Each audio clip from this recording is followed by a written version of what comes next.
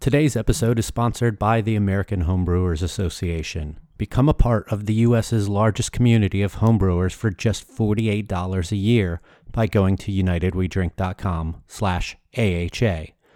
What exactly do you get with your AHA membership? How about a year-long subscription to Zymergy Magazine, the world's longest-running homebrew magazine?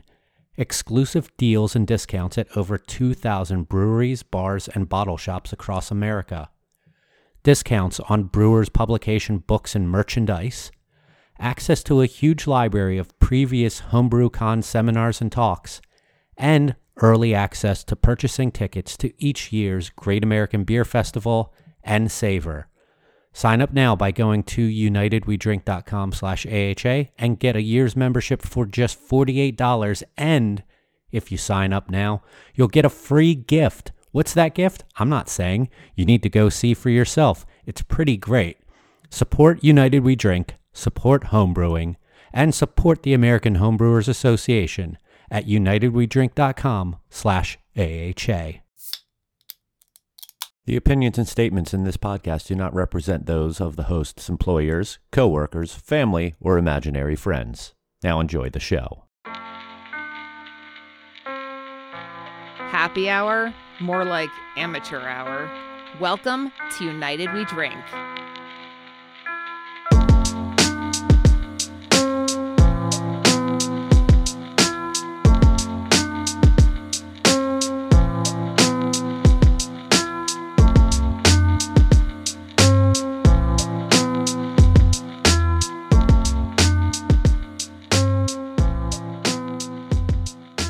Hello, everybody, and welcome back to a podcast that will never win a National Beer Podcasters Guild award because there isn't a National Beer Podcasters Guild. Welcome to United We Drink right here on unitedwedrink.com, as well as Apple Podcasts, Spotify, Stitcher, Google Podcasts, and Amazon Music. Also, wherever fine podcasts are found. My name is Mike Urevich, and I think it's safe to say that this world confuses the living fuck out of me. And I am joined by my two co-hosts. First up is a man whose reputation precedes and follows him, Phil Palmisano. I don't know if that's a good thing or a bad thing. Just saying. It can honestly be whichever way you want to take it. Yeah. I mean, as long as we're not talking about the drinking glove, I'm okay with it. Noted. No. Well, You want to talk about the drinking glove? No, I don't. Please continue. All right. Next up is someone who I believe is one of the most genuine, kind, wonderful people I have the honor of knowing, despite what some might say on a certain social network. I give you my friend, my dear friend, Joel Codner. Well, I was going to thank you for leaving Phil with the reputation comment, and it kind of doubled down on me, so holy shit. Thank you, Mike. I wanted to be somewhat positive this week. Did I miss something on Twitter this week? I mean... No? All right. I sent you the screenshot. Yeah. Oh, you did? Oh, okay. All right. Well, gentlemen, it's nice to be back here talking with you guys about beer and life and other beers. What are we drinking tonight as we get into this episode? Phil? I started out with our interview this evening drinking a Coppertail and I'm going to butcher this one, Zydeco, yes. Yep. I didn't butcher it, yes. I'm so bad with words. Double IPA from Tampa Bay Beer Week. Amazing beers. If any of them are still available, you can find it at Lucan's Liquors. And then I am now on, I don't know why I'm holding the can up to my face, high-low, because 4% alcohol is what I need to follow this 8% double IPA of heaven. Joel, what about you? I am very excited about what I'm drinking tonight. I have some hard seltzers. I've got to thank Julie Verratti and Denizens Brewing for sending me this little care package. The Moco Hard Seltzer. The Pina Colada is bomb. The lime is amazing. I think their lime is the best lime seltzer in the game. Really, really good stuff. And now I've also worked my way into some Pilsner Urquell on sale at a certain retailer this week. So, thanks for the golf clap, Phil. For a second, I thought that was like something wrong with someone's microphone. And Phil will soft clapping. Phil will also be very happy to know that my wife is now a Saison DuPont fan. Everyone should be. That's amazing. That's fantastic. She was like, "Can I have one?" I'm like, "Of course." Like, it's not my fridge. Like, we share everything in there. Also, another shout out to Julie because their brewery got broken into this weekend, and fucking shitty people be doing shitty things, like broke out a glass window at the front of their brewery and stole stuff. Like, yeah, apparently all they stole was some booze. From the initial pictures, it looked like the stools had been stolen, Yeah. and she had to clarify that no, we already took those down from COVID. It was just some drinks. But still, like, that's seriously one thing that people just absolutely do not fucking need to deal with during, as we say on Twitter, in parentheses, gestures at everything. So, and very cool, empathetic response from her, where it was just like, thank you for all the support. If you want to help us, just, go out there and help your local businesses. Don't worry about us. We'll be good. Just get out there and help those that are struggling. So just a great way to, kind of take the negative and turn it into a positive. So, and I mean, just what an awesome... She's always such a positive person for sure. on Twitter. I respect her a great deal and love following her. Yep. Mike, what are you drinking? I was drinking our High Ridge IPA from Copper Point now, and having it along with some lime LaCroix. But now I've decided to move on. While you went down, I'm going up. I'm drinking rum. Oh, nice. I'm having Black Coral double barrel spiced rum from our local distillery, Steel Tie Spirits in West Palm Beach. It is delicious. This is probably one of my favorite rums right now. The spicing is just enough that you get it all. It's not overwhelming, and I can just drink it straight like I am, and I think that it's fantastic. I think that their regular spiced rum is fantastic as well, and like blows away like your Captain Morgan's and Sailor Jerry's and all of that stuff. And that's up in your neck of the woods? Yeah, in West Palm Beach in the Warehouse District, like practically right behind Steam Horse Brewing. So if you're ever visiting Steam Horse, pop on over and you can do a little tasting at Steel Tie Spirits. Pick up some bottles of either their rums, their vodka. They have, I think, 4 different rums right now: black, spiced, double barrel, and white. And then they have their vodka as well. And that would be one hell of a bang to do Steam Horse and then go directly into a distillery. So Well, I would probably actually, go distillery. let's go then the other way Steam around. Horse. I would definitely recommend that, because if you buy a bottle right now at Steel Tie, you get a free beer card for over at Steam Horse. So win-win there. And this podcast is recorded on October 18th, 2020. That deal may not be in existence if you're listening to this in 2 years later, because this is stored forever on the interwebs. So, but good suggestion. Do your bang bangs. And the bang bang They're comes supporting up again. your local businesses, like Joel said. Julie was shouting out too. Yeah, for sure. And that dark spiced rum is so goddamn good. I know I've been saying this forever, but I need to make Bananas Foster with it, because it already has that kind of built-in caramelly toffee flavor to it. It's just unreal. And I'm not a rum guy at all, but this stuff is next level. I typically only use it for mixing, like when I want to make a tiki drink, or like dark and stormy, black rum, ginger beer, squeeze of lime is always a go-to for me in certain situations.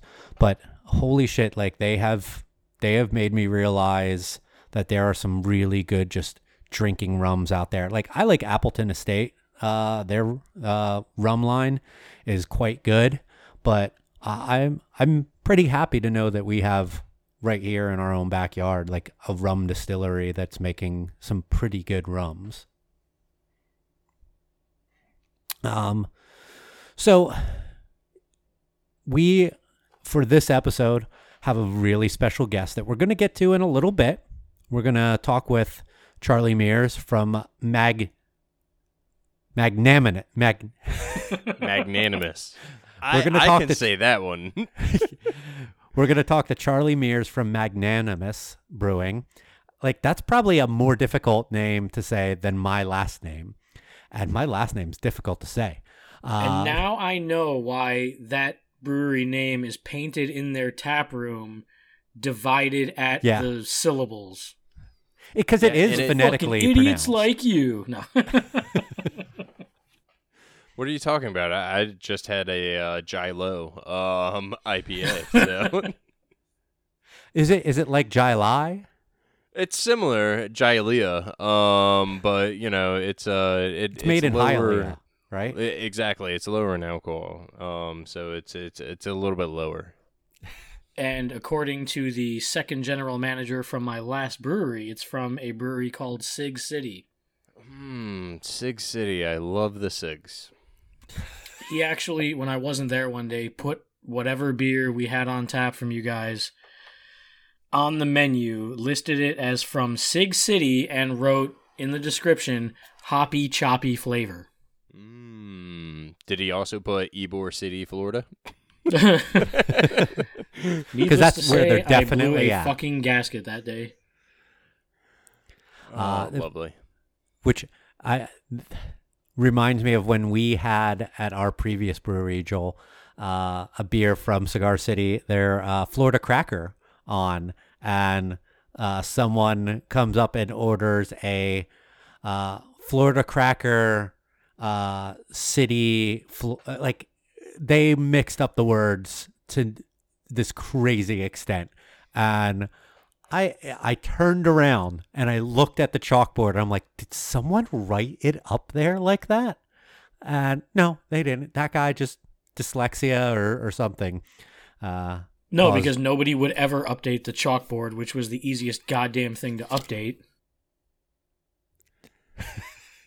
But we digress. We do. By a lot.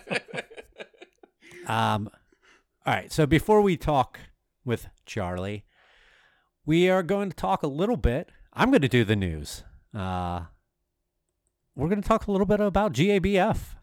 We just had the award ceremony for the 2020 edition of GABF. I believe it is the 137th edition of the festival, give or take a couple years. I might be off there. And everything virtual, and like looking through the list, there's a lot of names that I've never seen before. There's a lot of names that I have seen before. I saw some people doing their whole, like, it's very heavy on Colorado and Oregon and California. All right, we're going to get into that again. Like, welcome to every GABF. year. Yeah. Every year. Every year. year. It's Colorado, California, every year. Come on. And then they complain, like, why aren't more people from Connecticut entering? This is an issue with the Brewers Association. They need to make it easier for, like, like, what the fuck do you want? It's pretty easy to enter a beer for GABF. You Does literally it cost fill money? it out. Yes, it does. Yes, absolutely. But you counter pressure fill some bottles if you're not bottling and you're not utilizing a mobile canner. It really isn't challenging whatsoever. But I mean, But we digress. that's the name of this episode. We digress. Well, I was Chromecasting it to my TV, and I had to show my wife. I was like, "Look at this! California swept this entire category." And yeah, I mean, it's not an easy competition. No, I feel like the city of Portland, Oregon, like has so many medals from this particular one, but they also have so many breweries there. It's not like it's a ton of medals going to the same brewery. Like Breakside, they won one. Who I feel like they win one every year, but I mean we got Ex Novo, we got Stormbreaker. There's too many to name. But when I went to the brewery brewpub brewer of the year awards, I was absolutely astonished that I have never heard of a single one of these breweries, and one of them's from Florida. And I've never even heard of Five Branches Brewing. And congratulations to them, by the way, for their silver medal in the Imperial Stout category and winning Very Small Brewing Company of the Year. But, I mean, Three Creeks Brewing Company out of Sisters, Oregon, won Best Brewery. Lost 40 Brewing, Little Rock, Arkansas, Midsize Brewing, Big Alice Brewing, Long Island City, New York, Small Brewing. Like, I've never heard of any of these guys, but like, this is awesome for them. Like, if COVID threw off people from entering and allowed some of these breweries to get a little bit more recognition, I think that that's awesome. And congratulations to everyone who won these awards. There's some great beers that have won, and like I think our favorite brewery or beer, Allagash White, got its well-deserved gold medal. I agree with you, Mike. I think it's interesting to sort of see the total numbers per category when it comes to entries, for those large categories, the IPAs, the hazy IPAs, the fruited IPAs. Did COVID impact the people or the breweries that were putting in the entries? Were there less entries this year versus other years? But at the end of the day, if this is a silver lining to what we're going through as an industry, is that some smaller breweries that are putting out damn fine beer get some recognition, I think that's a really important thing. My thing watching the awards was just thinking about the idea that just considering what an absolute fucking dog shit year it's been, and for this to bring such sheer joy and success and happiness to, a select couple hundred brewers and breweries and their staff, during all this, I mean, it just makes me feel really good, like thinking about, how they're celebrating and how they're enjoying it and seeing some light throughout all this. So I'm really happy for everybody that won. I do recall sitting there just being like, I don't know who the hell these people are, with so many of the winners, but that's great. I mean, it's a testament to the, growth of the industry, and it's great to see some unknowns really, picking up some prestigious awards. And, I mean, just like some of the category, I mean, I follow someone who won Imperial Hazy IPA, and they were just like over the moon. It was so cool to just sort of live vicariously through them, watching their tweets and the excitement and everything, they were feeling that night. And it's cool, man. I mean, it's a tough goddamn competition, and it's easy to walk away dejected when you don't get anything, but it's tough, man. And just, I'm so happy for everybody that won and got a little light, out of 2020. That's really true. And by all means, if I'm coming across as that, saying like, I don't know who any of these people are, being an insult, I apologize, because that's not what I mean. I think that it's awesome that people who have maybe never gotten a chance to be in the spotlight for one reason or another, just because you're not a hype brewery that's putting out whatever at any cost. I think that this is awesome that you have earned something and get to reap the benefits of it and celebrate with your team on winning something that is still a huge deal in this industry. Yeah, I didn't take your... Good.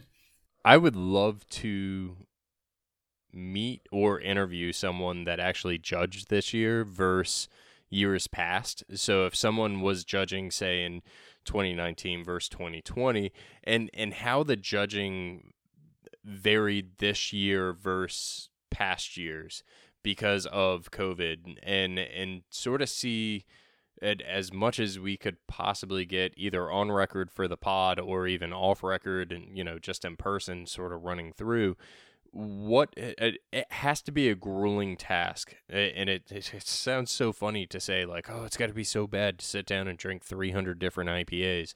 But think about the palate fatigue that you would end up getting just off of that. Not you're not ingesting a majority of it by swallowing, but you're still drinking it and trying to scrub your palate and drinking another. And then on top of that, were samples having to be sent out through multiple areas? And I haven't done any research into it, but I'm very curious to see how the protocol for judging this year differed from years past. So we were actually talking about this on Twitter a few days ago with a friend of the show, Tommy Kelly from Free State Brewing. And he is judged for a number of years, and he judged this year. He drove out to Colorado to do his judging. And we're going to get him on the show sometime soon to talk about how judging goes from previous years to this year. Also, on our next episode, we're going to have Maddie Smooth from New Belgium on, who is, and already dropping that he has been a judge at GABF for a number of years too. We can ask him a little bit about that as well. But yeah, this is something I've always been interested in, is the whole judging thing, and this year even more so. So I absolutely agree, Phil, on your intrigue on that topic. But this was it's one of those the show must go on kind of things with GABF, and it was I guess a way of, like, in a tough, terrible year for a lot of people. We got to still have GABF awards happen. They tried their best to put together that the virtual GABF passport thing. That I don't know how well that went. I give them props for trying on it, but it didn't seem like a thing that could really work out that great to me. Yeah, hindsight's 2020. One of the three of us probably should have signed up for the virtual beer tasting or beer tour just to sort of see how it was, so that we could go through it. But I think Joel pointed out on Twitter that there was only like 6 breweries in our state that did it, Joel, and like none of them were around us. That did the passport thing? Yeah. It was only 6 basically in our, I guess what we would consider South Florida. Yeah, kind of southeast region from, Miami-Dade to Palm Beach County. I want to say it was like Nobo Brewing in Boynton Beach, Three Sons in Dania Beach. Honestly, like one I hadn't heard of before in Pompano. I could be wrong. It was just very, very spread out, and I don't really know if it would have been. I mean, nothing against the breweries participating, but being only 6, I don't know if it would have been worth it to anyone locally to do it. And it seemed like the included benefits were, very kind of varied, in the sense where, like, one was like, oh, you get a free 5-ounce pour, and the other one was like, oh, you get some sort of flight or something like that. So it seemed like the requirements were all over the place, and everyone chose a different way to offer something on that passport. But, realistically, nothing's stopping you from going to these breweries anyway, and it seemed like, at least in our region, it wasn't the biggest digital turnout. Yeah, I think that people, if they're not comfortable to go, this little thing wasn't going to make them comfortable to go to a place. Like, if they're going to their breweries, they're already going to their breweries. It's, again, I commend them for trying something. It to me, missed the mark. And hey, at least you tried.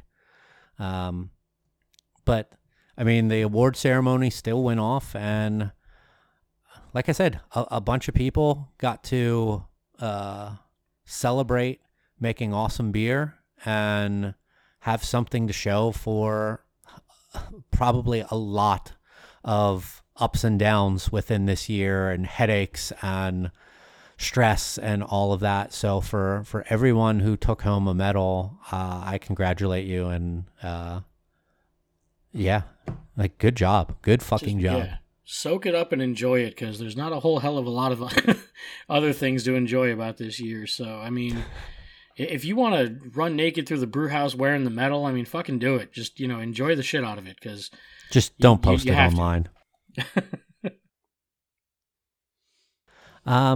Anything else that you guys want to talk about as far as GABF?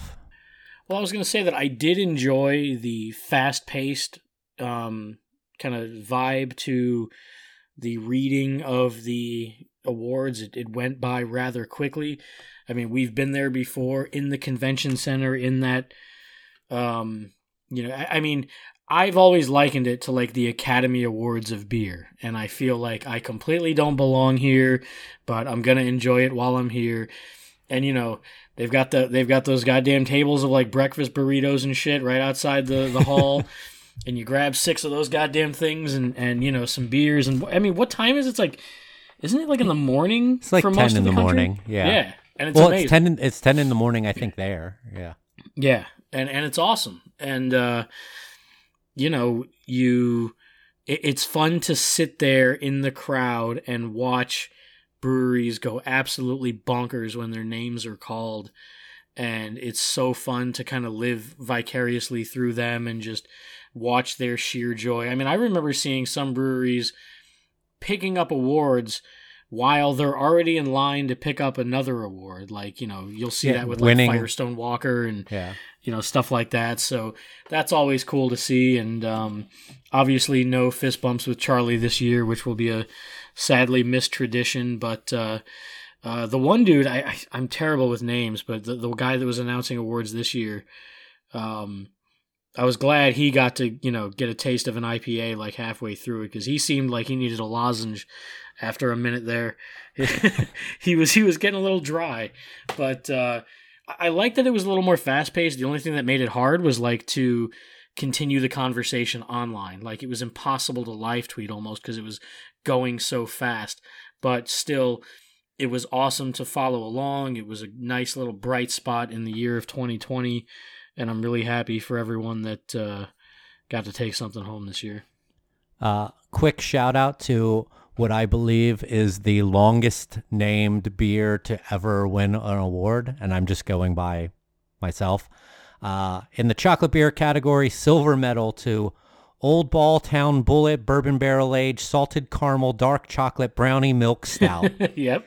From Pivot Brewery in Iowa. That's a mouthful of a name. Congratulations. Great to see Cherry Busey again. That's one of those. Oh, that one won? Yeah, and we've been there live when that beer has won before, and it's great. It's always Sun great King, when there's something with a cool name and the whole audience is just, uproarious over it. Like Rock Out with My Bach Out, that kind of thing. Yeah. Phil, anything else you want to add? No, GABF week did bring a history to my Facebook page, and I found some photos of you and I 10 years ago, somewhere around there, and it just brought back good memories, so it's always a fun time of year. Yeah, it was. It definitely is. Anytime you get off the plane in Denver International Airport that is so far away from Denver, and then you take the ride into the city or out to other reaches of Colorado, good times are to be had. Absolutely. All right, so that's all I think we really... we won't talk about that. That's all we're going to do for the news. Let's get into the interview portion of this show.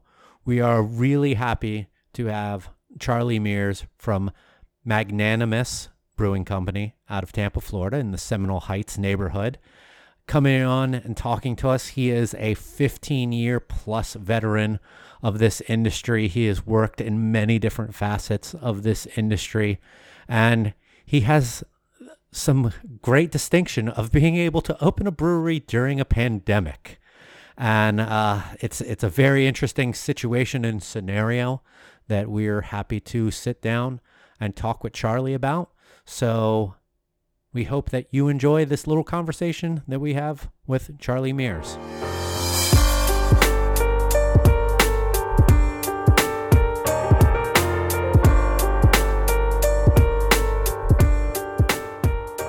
How are you doing tonight, Charlie? Good. Just recovering from eating some Cajun food, but I'm good. Well, if you have to run away, we completely understand. All of us are fans of the spicy foods. First of all, congratulations, and thank you for joining us. 3 weeks, I think it's been since you guys have opened your doors. Yep, it's our third Sunday today. So, Congratulations. Thank you. Charlie, we go way back, but what type of crazy do you have to be to try and open up a brewery during a pandemic? Well, we were trying to open it well before the pandemic, and obviously that didn't work out extremely well. So, and we should have been open right around February or March, I believe, but obviously it didn't work out that well, which is kind of good, kind of bad, I guess, because we would have opened in March and then had to close right back down. That's not the best way to start out. So, but on the same side of that coin, also didn't want to pay for 6 months of rent without having any money coming in. So, but it's been interesting. But luckily for us, the state, COVID completely got cured in Florida a week before we were supposed to open. So it worked out really well. That has been well documented on our podcast. Mission accomplished.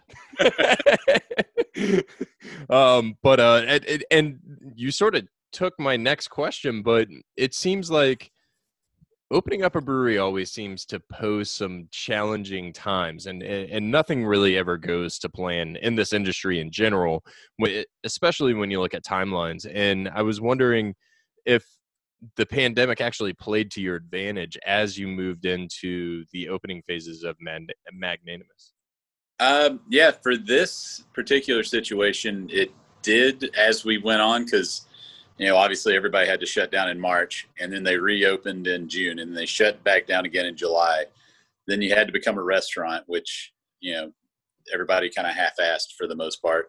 And then it was 50%, and then it was we were trying to figure out how we were going to do 50%. And then it was like, well, you have 100%. And then we're like, all right, cool. We'll just say we're doing limited capacity. Our building's gigantic. We could do 187 people here. And I never thought that 187 people would show up on our opening weekend. So I don't think, we were more worried about looking like assholes, having a full patio and, having people coming in nuts to butts. But so we kept that mitigated, but it's weird, man. The whole situation was very, very strange for this whole year for everyone. Yeah, I can imagine. And, my amateur interviewing skills are definitely showing, because I should have asked you first and foremost, explain in your words what Magnanimous Brewing means to you and Mike, your head brewer, or co-owner, I should say. Correct? Yeah. Okay. Myself, Mike, and Austin are the three principal guys behind this. So Magnanimous, to me, it's been a word that I loved the first time I heard it when I was 12. I think I heard it on an episode of Monday Night Raw, if I'm not mistaken, and looked up what it meant. It's like, yeah, that's kind of just the way you should do things. It means, being gracious and generous to, everyone, especially those who are in a less fortunate position than you.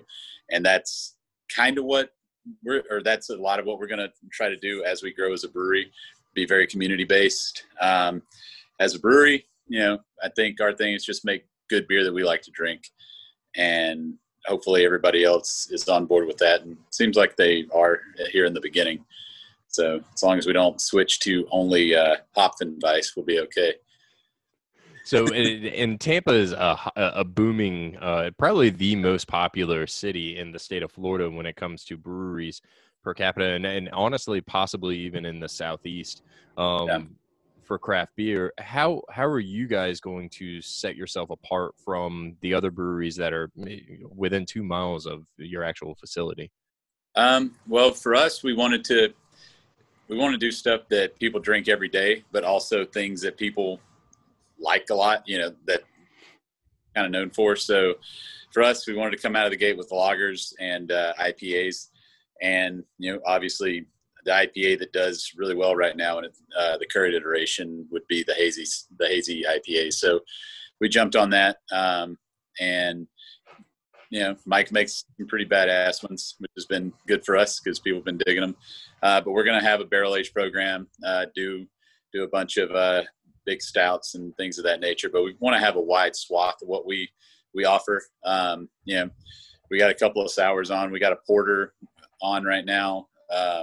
We'll have a Martzen next week. So it's, we're not just going to be sitting into this. We're going to have eight of the same thing on all time. We want to have something for everybody when they come in. Awesome. Yeah. And Mike is an amazing brewer. He is. Working with him back Cigar City days, the stuff that he's done over at Coppertail and now with you guys. I'm he was at CCB? Yeah. Oh, I didn't know. I met him when he was at 7th.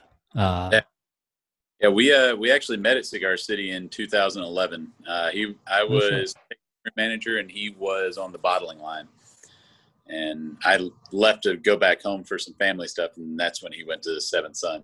Had nothing to do with each other, but that's sort of how the timeline went. Mike's a talented guy, super nice guy. I've known him for, like I said, since Seventh Sundays. He's always been a great dude. Yeah, always churning out good beer. All those employees from 2011 at CCB were good employees. Yeah, everybody went on to. If you look at that family tree, it's pretty crazy, man. What came of that? Yeah, in every facet. It's sort of the farm system of Florida craft beer. Even the Southeast. Yeah, it's those Bill Walsh 49ers is what. There you go. 2000 Cigar City is. So you said that you were hoping to open around February, March. So that puts you about 6 months past due, which sounds about right for what people typically say is like take when you think and then add like 3 to 6 months onto it. Yeah. What were some of the big issues that really stood in the way? So there's a lot of things that our landlords were dragging their feet on some things. So we had to get gas installed to the building. So that was an interesting hurdle. And just your normal, delays that you have with construction, just amplified because there was no one working in the offices for the state and the city. So that took a little bit longer. Things that should have taken, 72 hours would generally take a week and a half. So it's just an amalgamation of stuff that happened all at once. And the other thing that I was going to ask, I see you guys did a lot of can releases right off the bat. Did you get a canning line right from the start, or are you using mobile? We're using Ironheart Mobile. Okay. But it was something that I wanted to do in the beginning because not a lot of breweries open up with canned offerings. And I wanted to kind of set the tone there and be like, let everybody know that we're always going to have something to go. That's not necessarily a crowler. We're going to do crowlers at some point. We have a machine. We just wanted to kind of see what the flow would be for this first month. But we're always going to have cans. Eventually we want to buy our own canning line. Wasn't necessarily in the budget here at the beginning, but we're using the mobile guys right now. The decor around the brewery looks amazing, and there seems to be a ton of minor details all around, including the magnanimous logos behind you on the wall. What's your favorite detail in the brewery, and are there any Easter eggs within the brewery that you and Mike have sort of laid around and Austin have laid around through the opening? Yeah, there's definitely a couple of things in our bathrooms. Some of the pictures, I always tell everybody that if you come here, definitely go use the facilities. There's some cool stuff in there. My favorite detail here is definitely our bar, because that was something that I was very bully on from the beginning, is having a horseshoe bar, and because nobody really has one in the Bay Area at all that I can think of, and definitely not any breweries. And that and our ceiling, and it's kind of hard to even see with a lot of the pictures that people have been posting online. And I haven't even posted them because you can't get the depth of it, but it's this crazy mansard ceiling that was built in the 60s that you just kind of have to see to believe to get the full scope of it. But yeah, there's some cool stuff. If you walk in the brewery in the back, you'll see it. We have, like I said, these guys on the back. That was just something Mike did one day. We just got the stencil and started spray painting the walls. And we got a bunch of stuff like that kind of scattered about. That's awesome. That building is, I remember driving past that as a child. The building is such a unique shape in where it sits on Florida. It really does. Immediately I saw the outside and I was like, holy shit, that brings me back to childhood. So it's such a cool piece of architecture for Tampa in particular. Yeah, no, it's one of those, I always noticed it and then never knew anything about it until we were shown it in 2018. And as soon as we walked in, we were like, I didn't know that there was nothing like, I think it was a Salvation Army Worship Center that went out of business in 2012. And I had no idea if there was anything in here or nothing in here or whatever. But it's a pretty rad spot. How big is it? It is 7,200 square feet.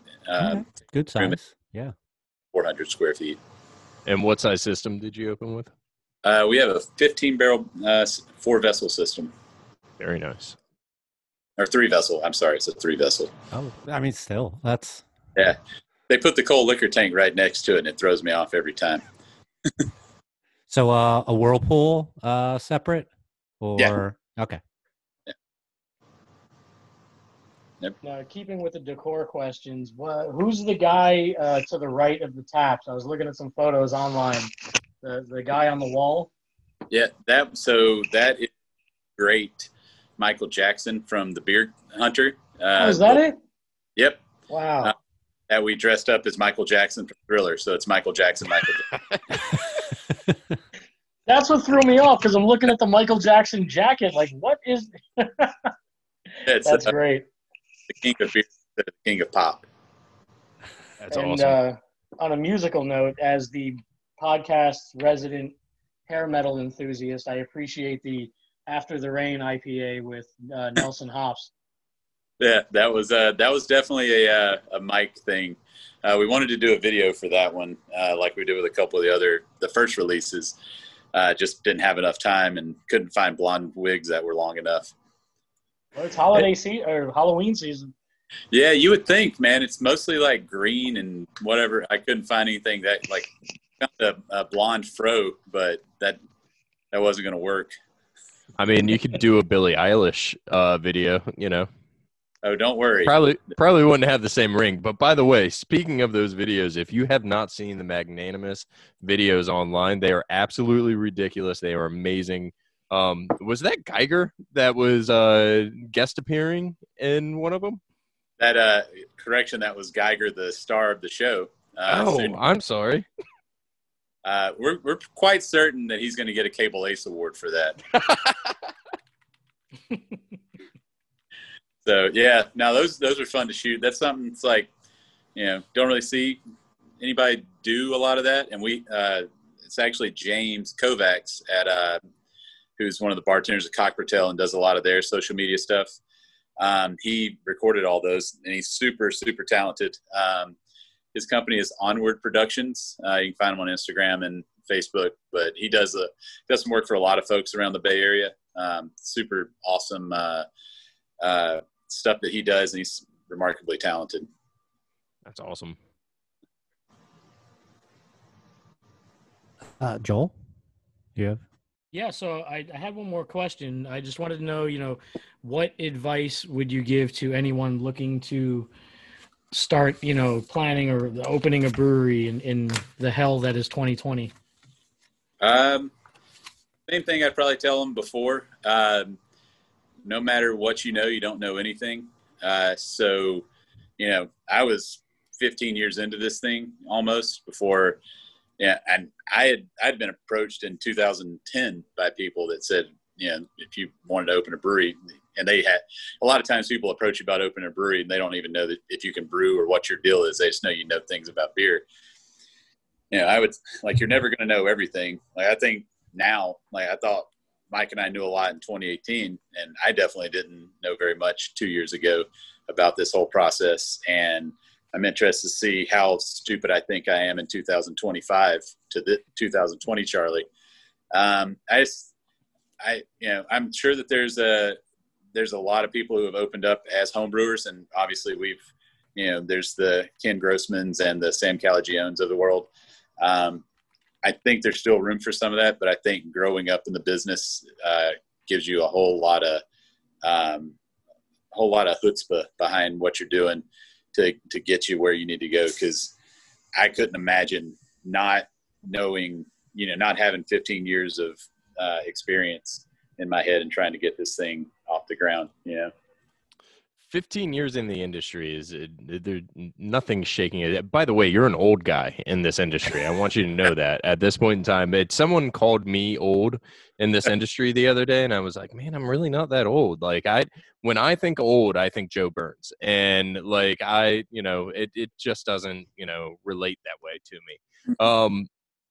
In 15 years outside of Magnanimous, you've worked and done almost everything, I think, in this industry. When you look at sort of your tenure, what one position that you have worked in or held within the hospitality and or beer industry prepared you the most for opening up this brewery in 2020?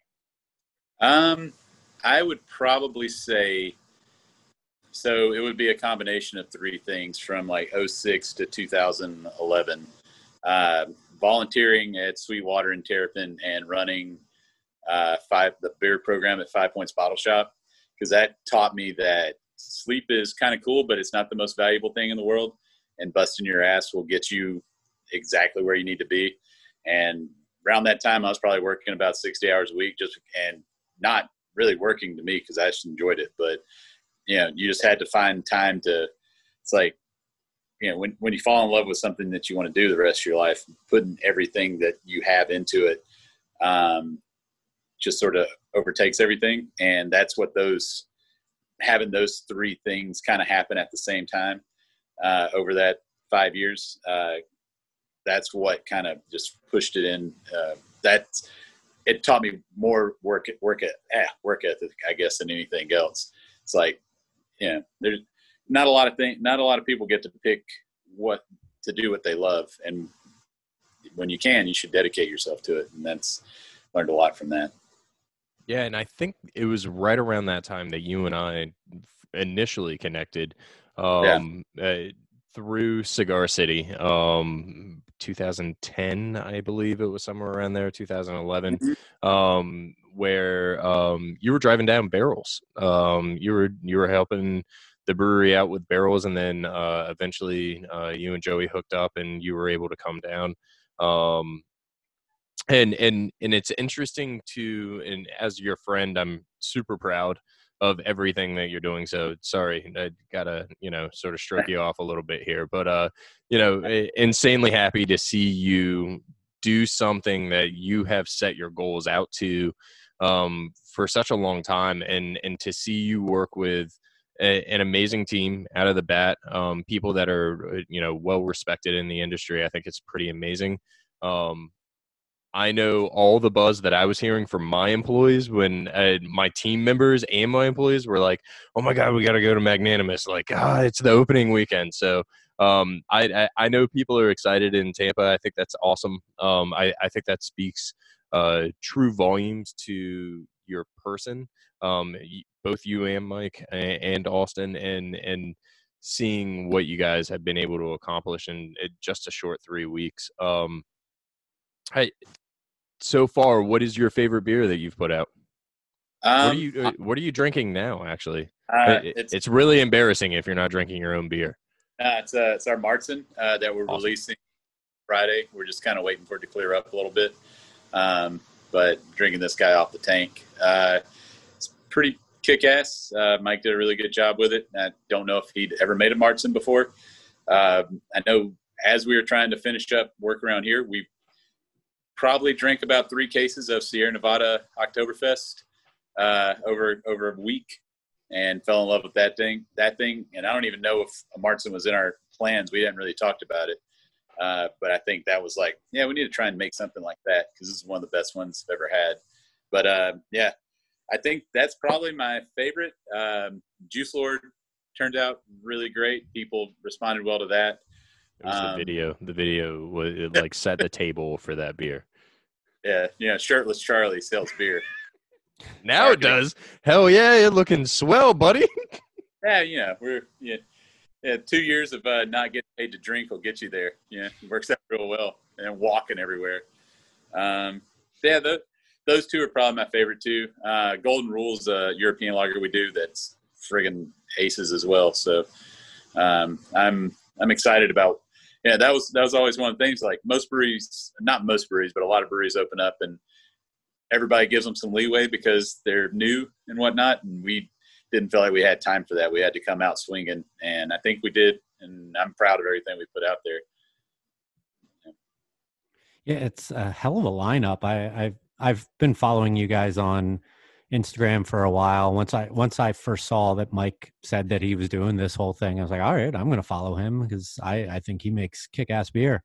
And I mean, you're running the gambit on practically everything that is really available. I mean, of course, there's other things out there, but I mean, you're making lagers, you're making IPAs, stouts, sours, all of it right off the bat, and it's pretty impressive.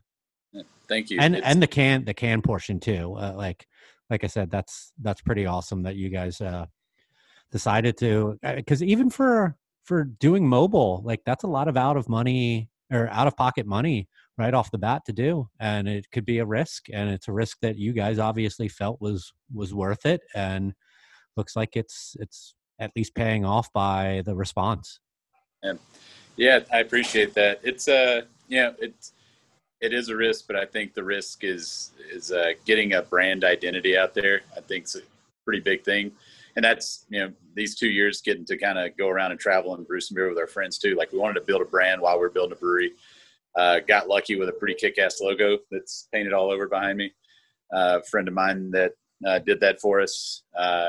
So I don't know. I thought that was, kind of come out and I thought that was very important to come out winging in that regard as well. Well, there takes my question that I was going to ask about the logo. But I have one other thing to ask, and then I'll let these guys say whatever they want. Do you plan on going to distribution at any point, or are you going to try to sell as much out of house as possible? Do you even care about distro, or do you want to stay all in-house? So just philosophically, I think any brewery should just try and sell everything out of their front door if they can. I'm with you there.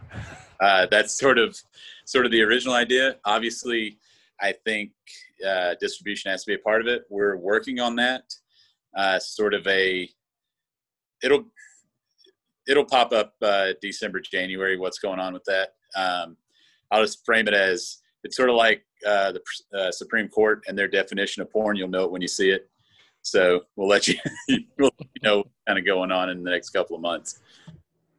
Oh, Cool. That's awesome. Yeah, I mean, I would agree. Like, as long as you can go without dipping your feet into there, I would say more power to you, because you get to control so much more when it's staying within your 4 walls or however many walls you have. Well, something that I know with Phil and I working with Cigar City so early into their thing, one of the things I learned with that is you're constantly doing this accordion thing where you have too much beer for your tasting room, so you have to put out some in distribution. But then more people find out about it when you're out in distribution, come to the taste room, and then all of a sudden you're out of beer in the tasting room, but you have these accounts that you have to hit. So you're constantly doing this thing. What our strategy is to kind of use distribution as a safety valve in the beginning, and just hit, accounts of our friends and whatnot, and kind of grow it grassroots in that regard, and not get into one of these situations where we're pissing off somebody outside the building, but also pissing off our customers inside the building at the same time. Yeah. I think we have a good strategy for that. I said, it'll become very evident probably by the end of December. But we'll see. Cause I know Phil, getting trucks that were supposed to be full and only a quarter full in 2011 probably wasn't the most ideal. Oh man, I mean, those were such interesting days, and just to sort of see what showed up on the truck was even more entertaining. Because you would end up taking it for the tasting room, and I needed it for my market, and I knew what was being packaged, so I knew what you were taking at the same time. But it's that is such a delicate line to walk when you're looking at tasting room sales versus distribution, and honestly, you add the complexity of finding a distribution partner that understands your outlook on business, because every distribution partner is going to take it and say, "Oh, you're the hottest new brewery in Tampa. We want to throw it everywhere." And as long as you have somewhat reins on that, I think you're going to be okay. But there's an issue. Like, the thing with that is you don't want your beer to be thrown everywhere. And it sucks that you have to enter into an agreement with a distributor to be able to supply like a handful of your friends' accounts. And we can't have true like self-distribution here for stuff like that. And Charlie, you just walked into an amazing debate here on United We Drink. Yeah, this is where Phil and I differ a lot of times. But no, I do believe, the Florida Brewers Guild has been pushing self-distribution for quite some time under X amount of barrelage. Charlie, are you guys a registered member of your state Brewers Guild? Not yet. We're still looking at that. I mean, we're going to. It's just we're so busy with all this other stuff that it's just been kind of a crazy time with it. And I know Sean has reached out recently, but it'll be one of the, like, when he shows up in the tasting room, it'll probably be when we start talking about it. But it hasn't really, like, we can't do, all the things that, all the benefits that you would get are currently kind of, with the whole COVID thing, it's hard to take advantage of it. So it's like, we're not in any hurry like we would have been if we were in a normal situation, So we're good. We'll do it, but we're just waiting.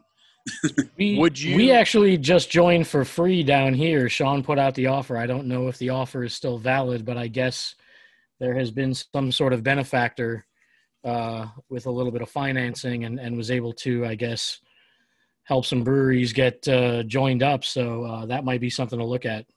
Yeah, sure. I'll reach back. No, he reached out to me on our opening weekend through Facebook, and I think I still have about 36 messages I need to get back on from that weekend. And I apologize for listening. Good timing, Sean. I mean, you weren't busy or anything. It wasn't like you were unlocking the doors to the general public at any point in time. I told that, but it's like everybody's busy. So, and I'm kind of hard to catch here because I'm the go boy right now. Because my thing is for the brewery, I handle everything outside the brewery, which we don't have a lot to do for that right now. So I do taste room stuff, and then I go to the bank, and then I go buy stuff. So I'm in and out all day long. So it's sometimes people show up and they're like, "Oh, I thought he was supposed to be here." It's like, no, he's at Home Depot looking for lights to put in the cooler. Oh, somebody has to do it, right? I mean, no better person than you for the time being. So Charlie, it's sort of wrapping up here. We like to ask all of our interviewees one question before we leave, and that is, what's your late night Taco Bell order? So this is funny that you asked this. I made a New Year's resolution this year. First time I've ever done one. I wasn't going to eat at a chain restaurant unless it's the state for which it was based in. So, Bojangles, you can definitely eat that in North Carolina. And I did in the Charlotte airport 3 times flying to. That being said, I got really drunk at Oktoberfest last Sunday and banged Hampton Station and Taco Bell. I don't know what I ordered. So, because my girlfriend was manning the ship on that one. I can tell you that it wasn't a potato taco or whatever, it just got canceled, or the Mexican pizza. So that's 2 things I know wasn't on there. It was 2 bags of food. I would assume that had ground beef because everything does there. Cheese, I would assume, was involved, and probably the volcano sauce. So. And a tortilla, soft or hard, one of those. Lord willing, there was a tortilla involved in there. Well, I love the fact that anyone listening to this can just basically utilize their imagination to put together any menu item on the Taco Bell thing that would fit in a bag, not in a box, that probably you ingested after Oktoberfest last week. But nice way to bang something, bud. You never let me down. Had only I remembered what I ingested the next day, much less right now, I would have loved to have told you. Oh, well, Charlie, we really appreciate it. Could you, first of all, is there anything that you would like to say to anyone listening to this? Also, please let them know how to follow you as well as the brewery. Yeah, just follow us at Magnanimous Brewing and Magnanimous Brewing on Facebook and Instagram. You could follow me on Instagram. I don't really post anything interesting. If I see animals doing weird stuff on some of the hikes I do, I post that, but that's few and far between. Like I saw a gopher tortoise in July. Thought that was pretty cool. But that's at Charlie Magnanimous. But yeah, just follow us on those. Be magnanimous anytime you can. Go give blood. They always need it, especially right now. And Phil's always the little spoon.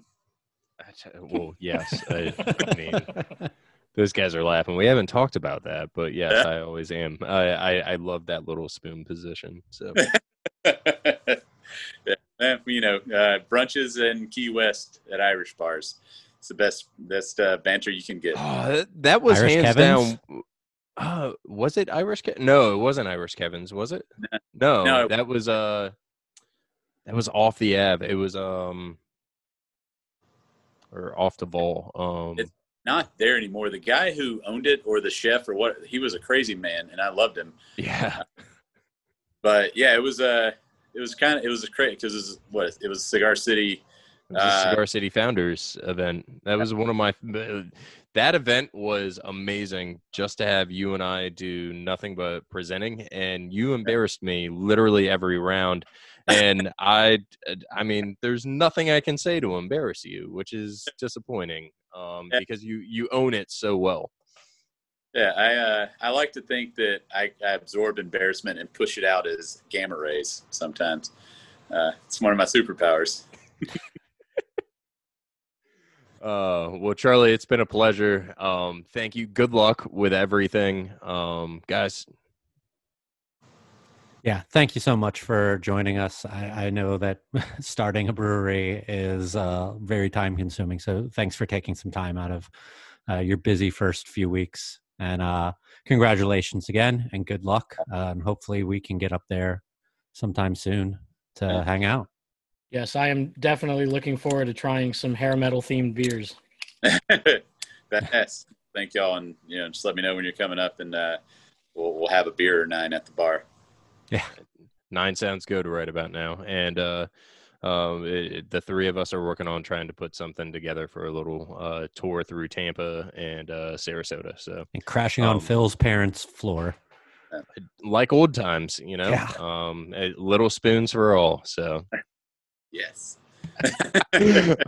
thanks, Charlie. Have a good evening. Awesome. Y'all do the same. Thanks. Cheers. Cheers. Cheers.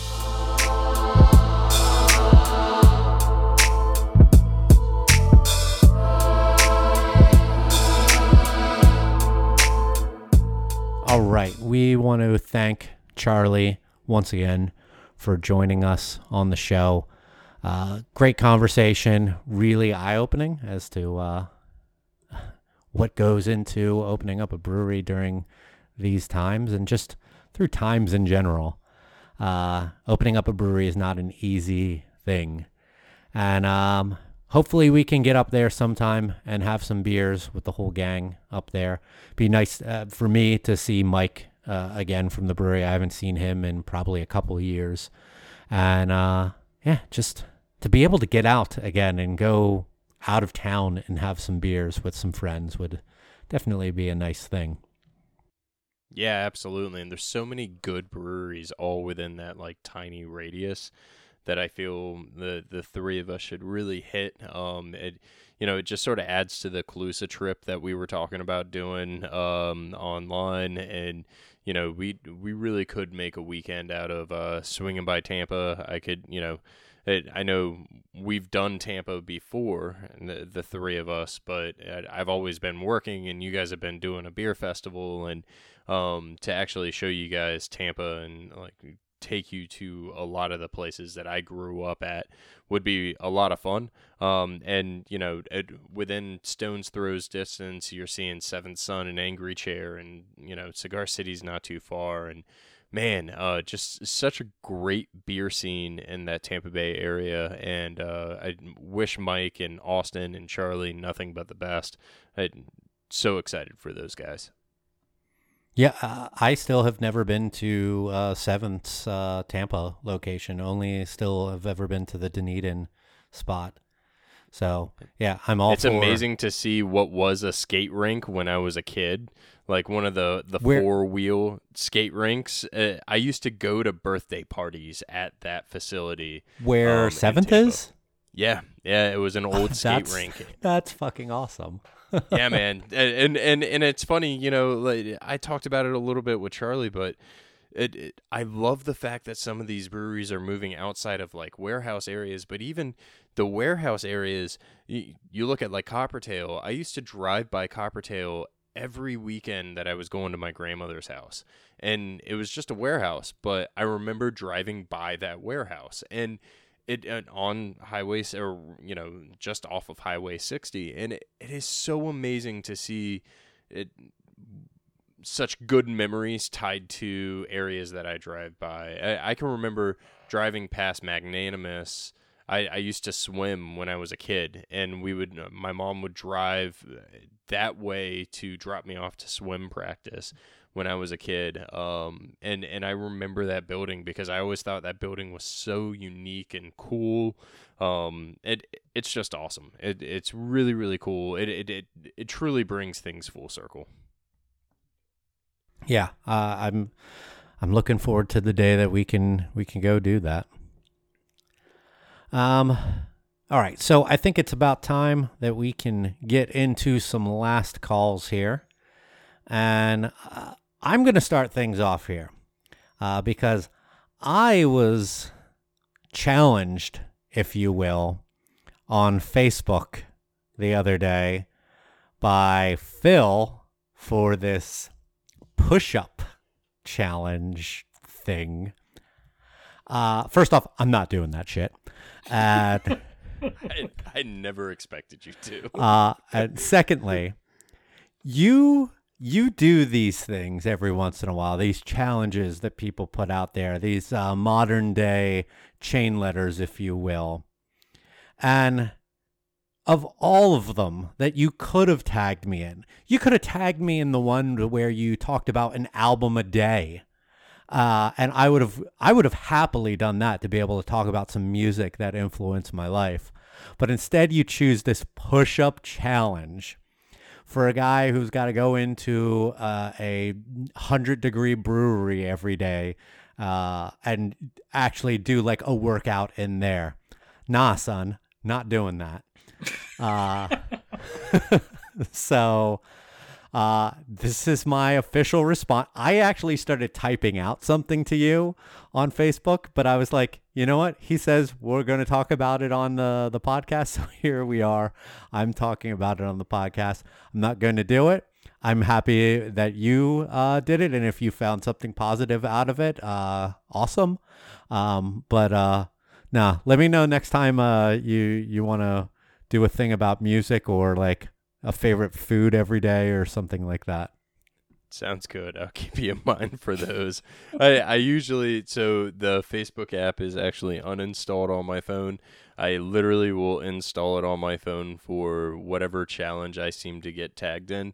But I did get sort of caught up in that one. It's been good for me. I'm still every day. It's got me back into my routine, which is awesome. But I didn't expect you to do it. And you did that one for last too. I did, of for course. Last, we're going to do the guy who's least likely going to do this. No, I don't know about that. I mean, there's some people that I tagged early on that I was like, there was no. First of all, my wife was day one, and she did it for one day and then gave up. So it's I think there's only been out of 22 people. I want to say there's only been like 6 that I've actually seen follow through with it. Joel's included in the majority of 22 that haven't done it. Yes, I tagged him the day before you. So you had to have known you were coming. I saved the best for last, literally. I look at Facebook once a day, and that's it. And there you go. And I only knew about this because I got tagged. So I just found out today that he tagged me in that challenge 5 days ago. I just found out today. So I'm kind of thinking like, oh, well, that offer expired. I don't have to do push-ups now. Never expires. Phil, why don't you give us your last call? This past weekend I got to watch a movie with my son and my wife that I forgot how good of a movie it was. And the debate in our house turned on, is The Nightmare Before Christmas a Christmas movie or a Halloween movie? And we went back and forth for about 5-10 minutes. And the next morning I logged online, and my sister, which lives in the Netherlands, saw our conversation. My wife decided to put it out on the interwebs on social media, and my sister texted me in the morning and said, The Nightmare Before Christmas is neither a Christmas or a Halloween movie. It is an everyday movie. The Easter Bunny's included in The Nightmare Before Christmas, so you can watch it at any time of the year. I forgot how good that movie was. I thoroughly enjoyed watching it with my son. It literally was number 1 to number 2 is my son is running around the house singing Phil Collins songs, and I couldn't be prouder of his culture this weekend than ever before. So watch Nightmare Before Christmas. I think it's a Halloween movie disguised as a Christmas movie. That's my personal opinion. I'm curious to see what you guys think. So you do want us to reply to this? Yeah, of course. All right, Joel. It's an open last call. So I'll get crucified for this, but I've never seen this fucking movie. It came out just during a very volatile time for me, and I was not into movies and just I was completely detached from all that. But it is being reshown at various Cinemark theaters during this season, and Cinemark is offering like $99 theater buyouts for up to you and 20 people. I saw that.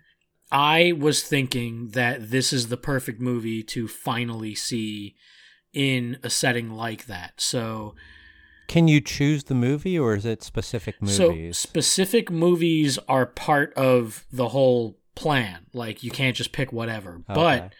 But that's one of those classics they bring back every now and then, and I would happily shell out the money to do that and bring 19 people with me. So, and you can, completely social distance in a setting like that. So, I'm totally down for it.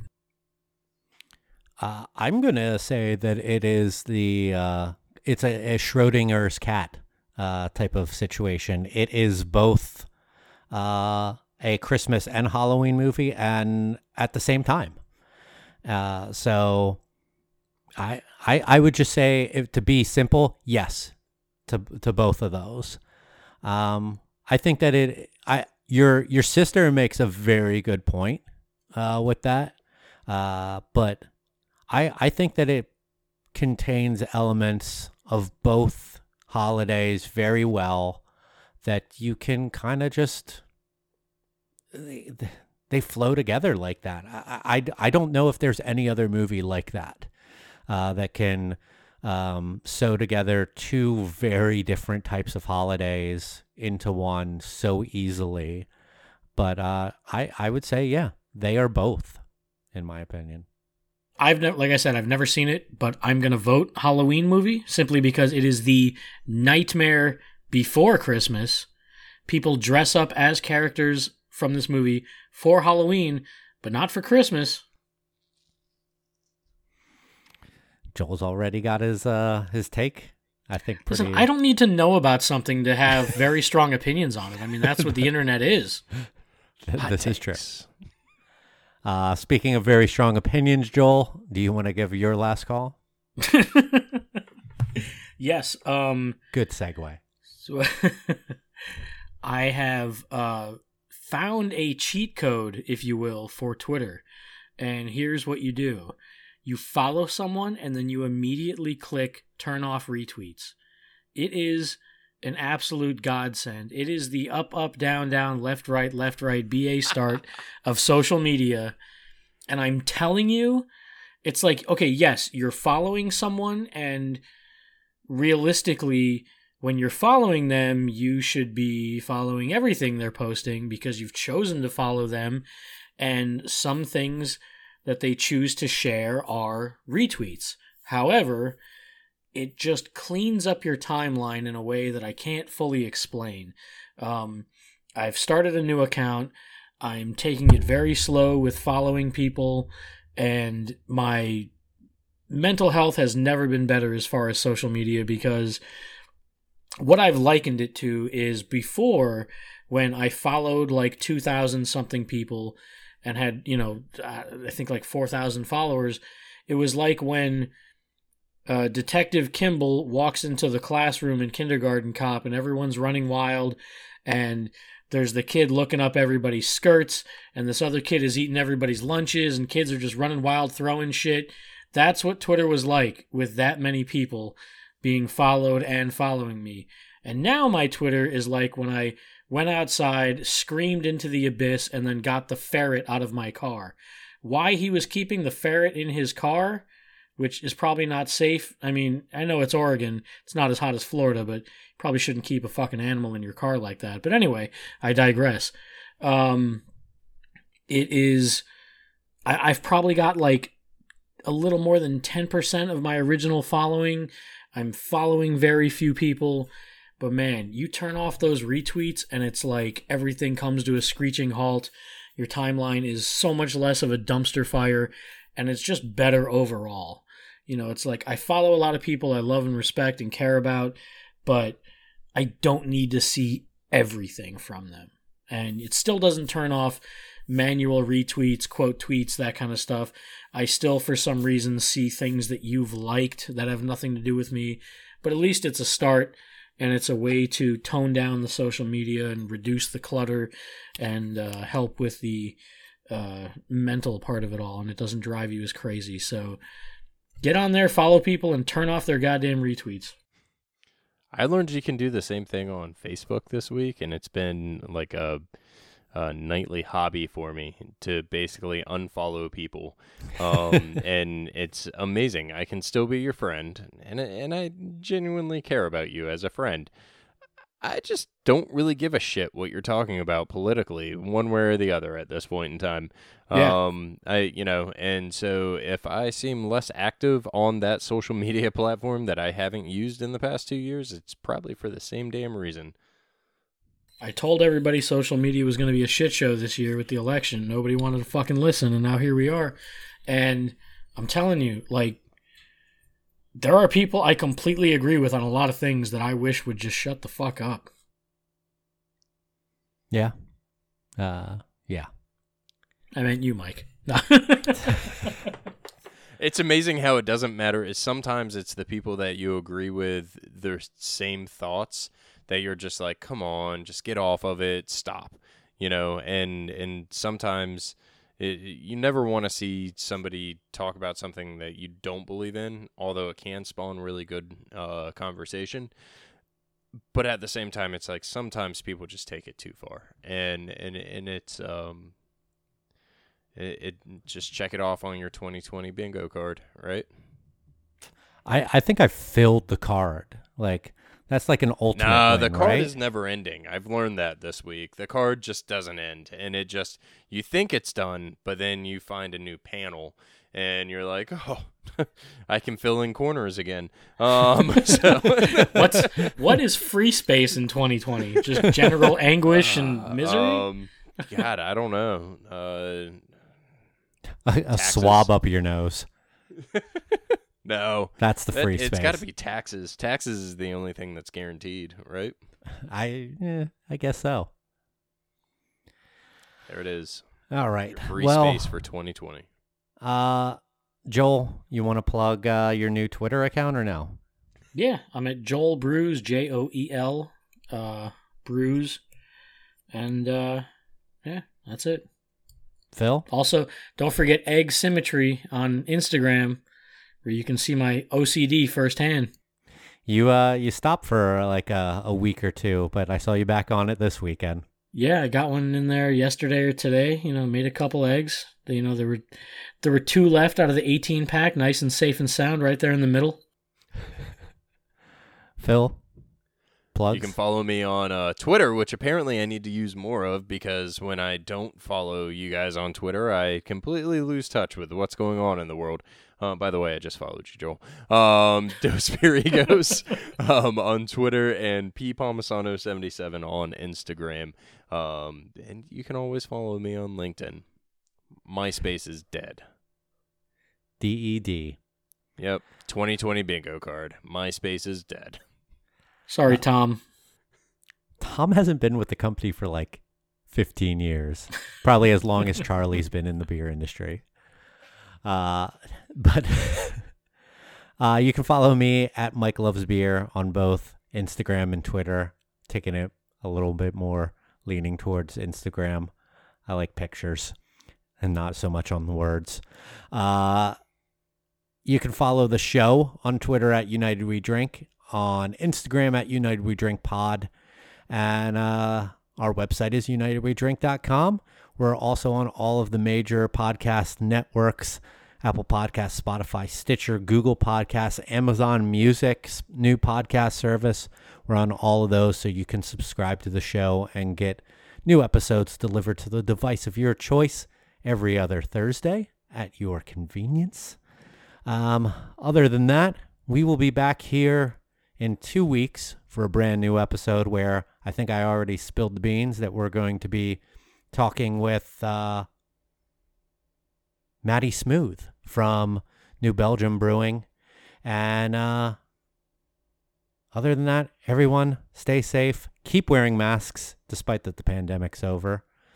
Vote, wash your hands, and cheers. Enjoy Arby's. Hail Sutton.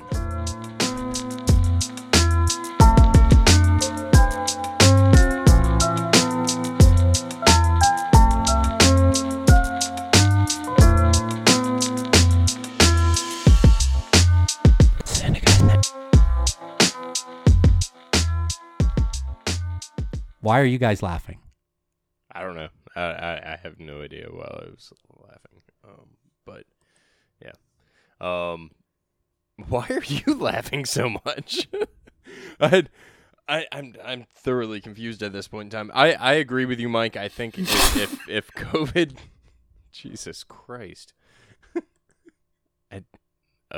I at least I know I didn't miss something because you're just as confused as I am, Mike. I don't know what. I don't And now we lost Joel. Yeah. No, I'm here. No, he just turned his camera off.